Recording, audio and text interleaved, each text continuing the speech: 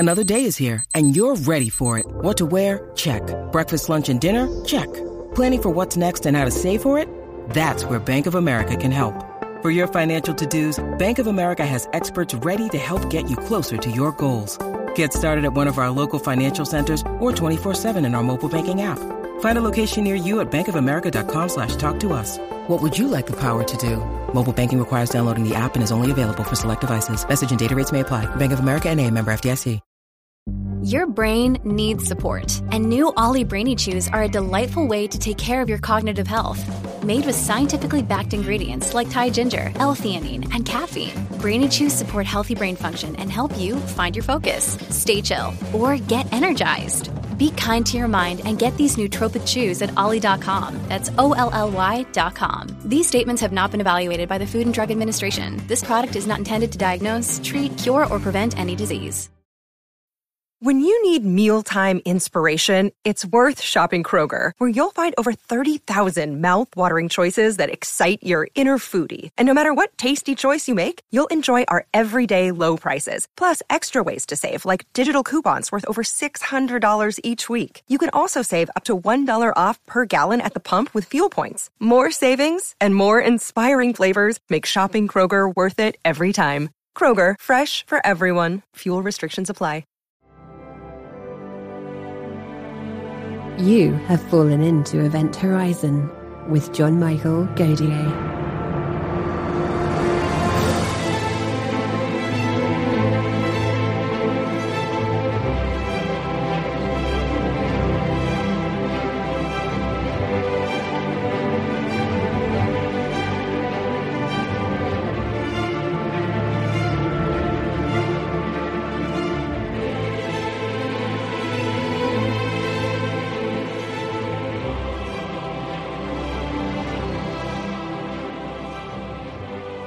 In today's episode, John is joined by Avi Loeb. Avi Loeb is the former chair of the astronomy department at Harvard University, founding director of Harvard's Black Hole Initiative, and director of the Institute for Theory and Computation at the Harvard-Smithsonian Center for Astrophysics. He also chairs the board on physics and astronomy at the National Academies and the advisory board for the Breakthrough Starshot Project. He is a member of the President's Council of Advisors on Science and Technology.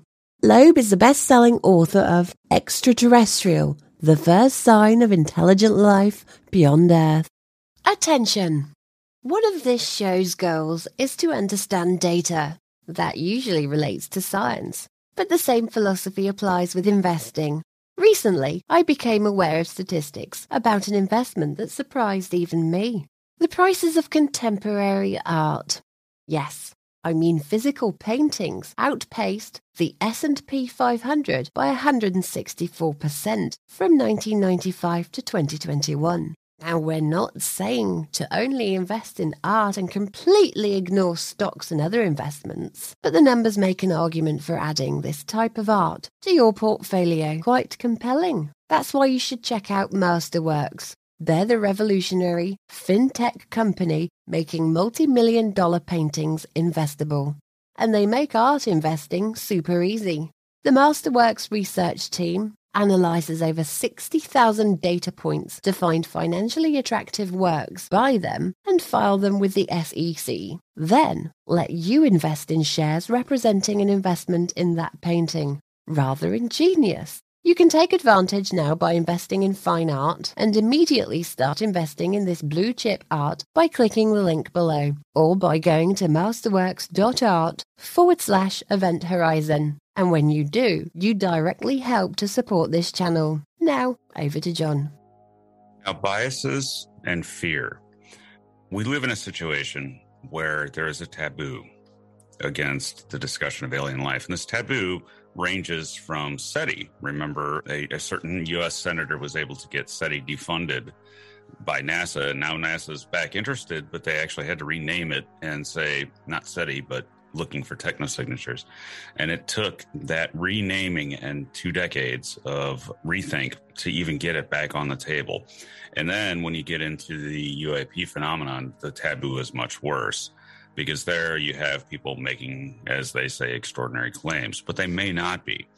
For all we know, we are part of a population of alien civilizations in the Milky Way. And that's actually a scientific thing to say because we always look for a population. But in this case, people are very, very resistant to it. And I know you have met much resistance in looking into this. So my question is this. Do you think there is a deep-seated fear of finding an alien civilization so close? Well, I think it all stems from our ego, the resistance to this idea. Because when I teach my freshman seminar at Harvard, the first thing I tell the students is in the class that half of them are below the median. That's a statistical fact. The median is defined such that half of the people are below it. That's the definition. Now, they have a hard time accepting it because they all feel that they belong to the top few percent. My point is, it's very likely that we as a technological civilization is somewhere in the middle of this bell-shaped distribution of technological civilizations in terms of our accomplishments. You know, we are probably not the smartest kid on the block. And we should recognize that possibility. We should be modest. You know, the one thing I learned over decades of practicing astronomy is that the universe teaches us to be modest, to be curious in terms of trying to figure out where we came from, and to be calm, because all of our ambitions of getting honors here on Earth, they are meaningless in the big scheme of things. Before we are born and after we die, we basically need nothing from nobody. We don't need anything. And we go back to this peaceful state that the rest of the universe is in. We are very small players in that play. First of all, we are not at the center of the stage. Second, this play has been going on for 13.8 billion years. We just came at the end. And we live for a very short time. You know, that there used to be this tradition for the Romans where the leader was celebrated after winning an important battle. That he had a slave behind his back telling him, don't forget that you are mortal, so that he will not be too impressed by the excesses of the celebration. And that's something we should always keep in mind. You know, we live for such a short time. Let's focus on substance. Let's not focus on how many likes we get on Twitter, how many honors we get, whether we demonstrate that we are smart, and whether we gain the appreciation of other people. That's really irrelevant. What really matters is addressing our curiosity. And if you ask kids, what is the question that excites them? You know, are we alone in the universe? Are we the smartest kids on the cosmic block? You know, that excites everyone. And somehow, when these kids become adults, they push it aside, they ridicule the subject as if we are not supposed to discuss it. Now, the problem with that is it's a circular argument, because if you don't fund the search, if you are not checking through your window whether you have neighbors, you will never find them.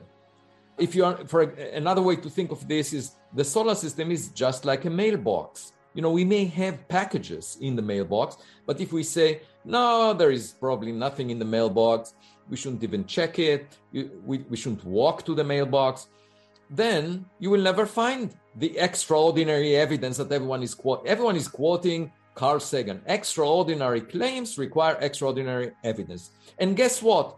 Nobody has the time to search or to fund the search for extraordinary evidence. So then it's a very lazy proposition to say, oh, I don't have extraordinary evidence, therefore I should not even check it. I should not even fund it. It's a self-fulfilling prophecy. And when scientists say, we don't have extraordinary evidence, therefore we shouldn't discuss it, that's exactly the opposite attitude to what it's supposed to be. If we see something anomalous, like on Oumuamua, or we hear about UAP, which the government talks about, the most conservative organization, that should intrigue scientists to say, okay, we want now to collect scientific evidence that will clarify what we are talking about, whether these are really unusual objects or whether they are natural objects that we haven't understood until now. Let's just collect the data. People in the public care about it. The government cares about it. How can the scientific community ridicule the subject? To me, it's exactly the opposite proposition to what we are supposed to follow. And just think about Fermi's paradox. Again, another thing that everyone is mentioning. Fermi's paradox was formulated 70 years ago by Enrico Fermi, who went to lunch with colleagues at Los Alamos and said, we all think that there might be extraterrestrials, but we don't see them. So where is everybody? Now, this is very presumptuous. It's like someone, sitting on the sofa at home and saying, I don't hear a knock on my door, therefore I don't have neighbors. Well, you have to ask the question, how frequently is someone knocking on your door? You could have neighbors with nobody knocking on your door. The recorded history on Earth is just 10,000 years old. And that's 1 millionth of the age of the Earth. So what's the chance that just when Enrico Fermi is asking the question, someone would appear and show up just during the last century in a way that Enrico Fermi would recognize? The point is, they may show up with vehicles that are smaller than the size of a football field. In that case, no telescope on Earth could have recognized them if they passed within the distance of the Earth from the sun. So the first telescope that was able to recognize an object that is the size of a football field passing within the orbit of the Earth around the sun is Pan-STARRS. And guess what? After a couple of years of observing the sky, it found Oumuamua. And there might be objects much smaller than Oumuamua that we haven't found yet. They're passing through our fishing net, and they're smaller than the holes in the fishing net. So the whole purpose of the Galileo project is to say, let's collect the evidence that would allow us to break loose of these shackles that we put upon ourselves. That by claiming we need extraordinary evidence and not searching for the evidence, that's a very lazy proposition. Let's be proactive. Let's try and find the evidence. And by the way, we've been searching for the nature of dark matter for 40 years. We invested hundreds of millions of dollars. That was a search in the dark for specific types of dark matter, most of the matter in the universe.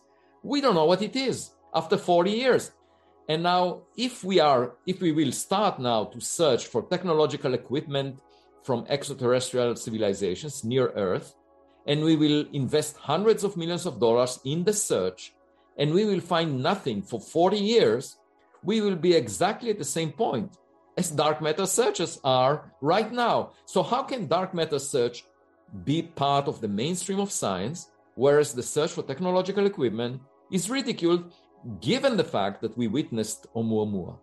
That is something I cannot understand. There are a couple things to point out here. First of all, dark matter, as it's described, we see gravity. We see its effects on large-scale structures of galaxies. But ultimately, it's a claim of invisible material, something you can't see that can pass through walls and basically not interact any way except gravitationally. But that's quite a wild claim when you really get down to it, the practicality of it. And since we can't see any real indicator of it other than gravity, it could just simply be that we have a bad understanding of gravity, and we already know that. We already know that we have a very, very woefully incomplete understanding of gravity. Yeah, that is definitely a possibility that we should keep in mind until we find a particle that we've never recognized. And my point is, that's a search in the dark. And we were willing to search in the dark for 40 years in this context. In the case of Oumuamua, we saw an object that is unusual, and everyone poo-pooed, ridiculed the possibility that it may represent a technological relic. And my point is, a year ago, in September 2020, there was another object discovered by the same telescope in Hawaii, Pan-STARRS, that shared the same qualities as Oumuamua. It exhibited an excess push away from the sun by reflecting sunlight, and it had no cometary tail, so it couldn't have been the rocket effect that is pushing it. And it was given the name 2020 SO. And then a few weeks later, the astronomers who discovered it realized by extrapolating the trajectory back in time that it actually came from Earth. It was a rocket booster that was launched in 1966, and it had thin walls. And what that demonstrates is that we can tell the difference between a rock and an artificial object by the way it moves. And that's what we did in the case of Oumuamua, and that's what we did with 2020 SO. And the second point to keep in mind is an object can be thin, not because it's a sail. This rocket booster was not designed to be a sail, sailing on light. It was just thin for a different purpose. And the same may be true about Oumuamua. So my point is, we already found an artificial object that we produced. The question is, who produced Oumuamua? This plays into other questions. This is something I worry about. I interview a lot of scientists, and I talk to a lot of SETI scientists and things like that. And there have been strange signals over the years that seem to have been of technological origin, the WOW signal being the best known example. Do you think that in the state of science today, if we saw a technosignature, no matter what it is, whether it was Oumuamua or a UAP or a radio signal, do you think that science as a whole, even if we saw it, we would miss it and we would just dismiss it? No, if we collect good enough data, it would not be possible to miss it, because the analogy I draw is with a caveman finding a cell phone. The caveman will initially say that the cell phone is just a rock of a type we've never seen before. Just like astronomers said about Oumuamua, that it's a rock of a type we've never seen before. It may be a hydrogen iceberg, a nitrogen iceberg, or a dust bunny, okay? Now, if the caveman would throw the rock away, or the cell phone away, that will be the end of the story. And that would be similar to us saying, it must be natural, forget about it, business as usual. But if the caveman would be curious and will press a button on the cell phone and record his voice, press another button and record his image, then he would realize that it's not a rock, it's something else. And so the moral of this story is that when you get enough evidence, nobody would be able to dispute it. So for example, OSIRIS-REx landed on the asteroid Bennu. That was a space mission that got a very high resolution image of Bennu, and we could see that it's a rock. And it actually took a sample from the surface that we will bring back to Earth in 2023. And at that level, if you land on an object, you could press buttons on it. You can tell that it has screws and bolts rather than it's a piece of hydrogen iceberg or nitrogen iceberg. It should be possible to tell. And whoever would deny such scientific evidence would not be a reasonable person. So my point is, we can collect data that will imply the nature of unidentified objects beyond a reasonable doubt. We are in the 21st century. Some of us are behaving as if we are in the Middle Ages, that, it's just a matter of our preconception. And for example, there was a paper published in Nature Astronomy magazine by a philosopher half a year ago, claiming that Oumuamua must be natural based on philosophical reasoning. And I thought to myself, haven't we learned something over the past 4 centuries, since the days of Galileo, when philosophers knew that the sun moves around the earth, and they didn't need to look through Galileo's telescope? And then, obviously, they were proven wrong, because nowadays we plan space missions based on the notion that the earth moves around the sun. So these philosophers are not remembered anymore. They're completely irrelevant. If we have repeated that experience today, they would have canceled Galileo on social media. They would have ridiculed him. But reality doesn't care about social media. It is whatever it is. The earth didn't stop moving around the sun just because these philosophers made that statement. And the point is, whether we have neighbors or not will not depend on how much this idea is liked on social media and whether bloggers ridicule it or not. That's completely irrelevant. What we need to do is try to collect the evidence. look out through the windows rather than assuming that we know the answer in advance. One of the most vivid memories I have from my childhood was sitting at dinner and asking a difficult question.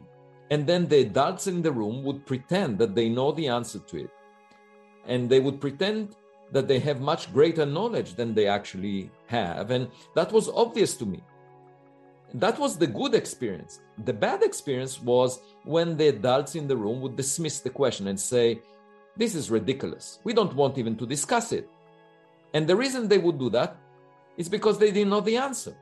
And for the same reason, when you find scientists ridiculing this discussion about an artificial origin for Oumuamua or objects like it, that is driven by the same reason, that they want to appear as experts, that their body of knowledge, everything they know already, should explain everything that we find in the future. So anything that looks unusual, that looks anomalous, bothers them. They don't want to discuss it. They don't want to deal with it because they want to demonstrate that they are experts, that they can understand anything that we find based on the knowledge from the past. And this way they can get honors, awards, recognition. If they were to admit that they are missing something important about reality, they would lose some of their reputation. And so that's a natural tendency of so-called experts to behave like the adults in the room and say, this is a ridiculous question. We don't want even to discuss it. We need extraordinary evidence before we even engage in this discussion. But guess what? If you ridicule this question, you will never get that extraordinary evidence. But that serves their purpose because they can get honors, awards, and they live their life without being threatened by anomalies. That's not the way science should be done. If a kid sees that the emperor has no clothes, we should listen to the kid. And the emperor might not have any clothes. And so if we see anomalies in the sky, we should not be worried about our reputation as experts. We should say, wow, that's intriguing, that's exciting. Let's try to collect more evidence. That's exactly the nature of the Galileo project. So I refuse to surrender my curiosity from the time I was a kid because I had this experience in the dinner table. I don't care about the adults in the room. I just want to find the answer based on evidence.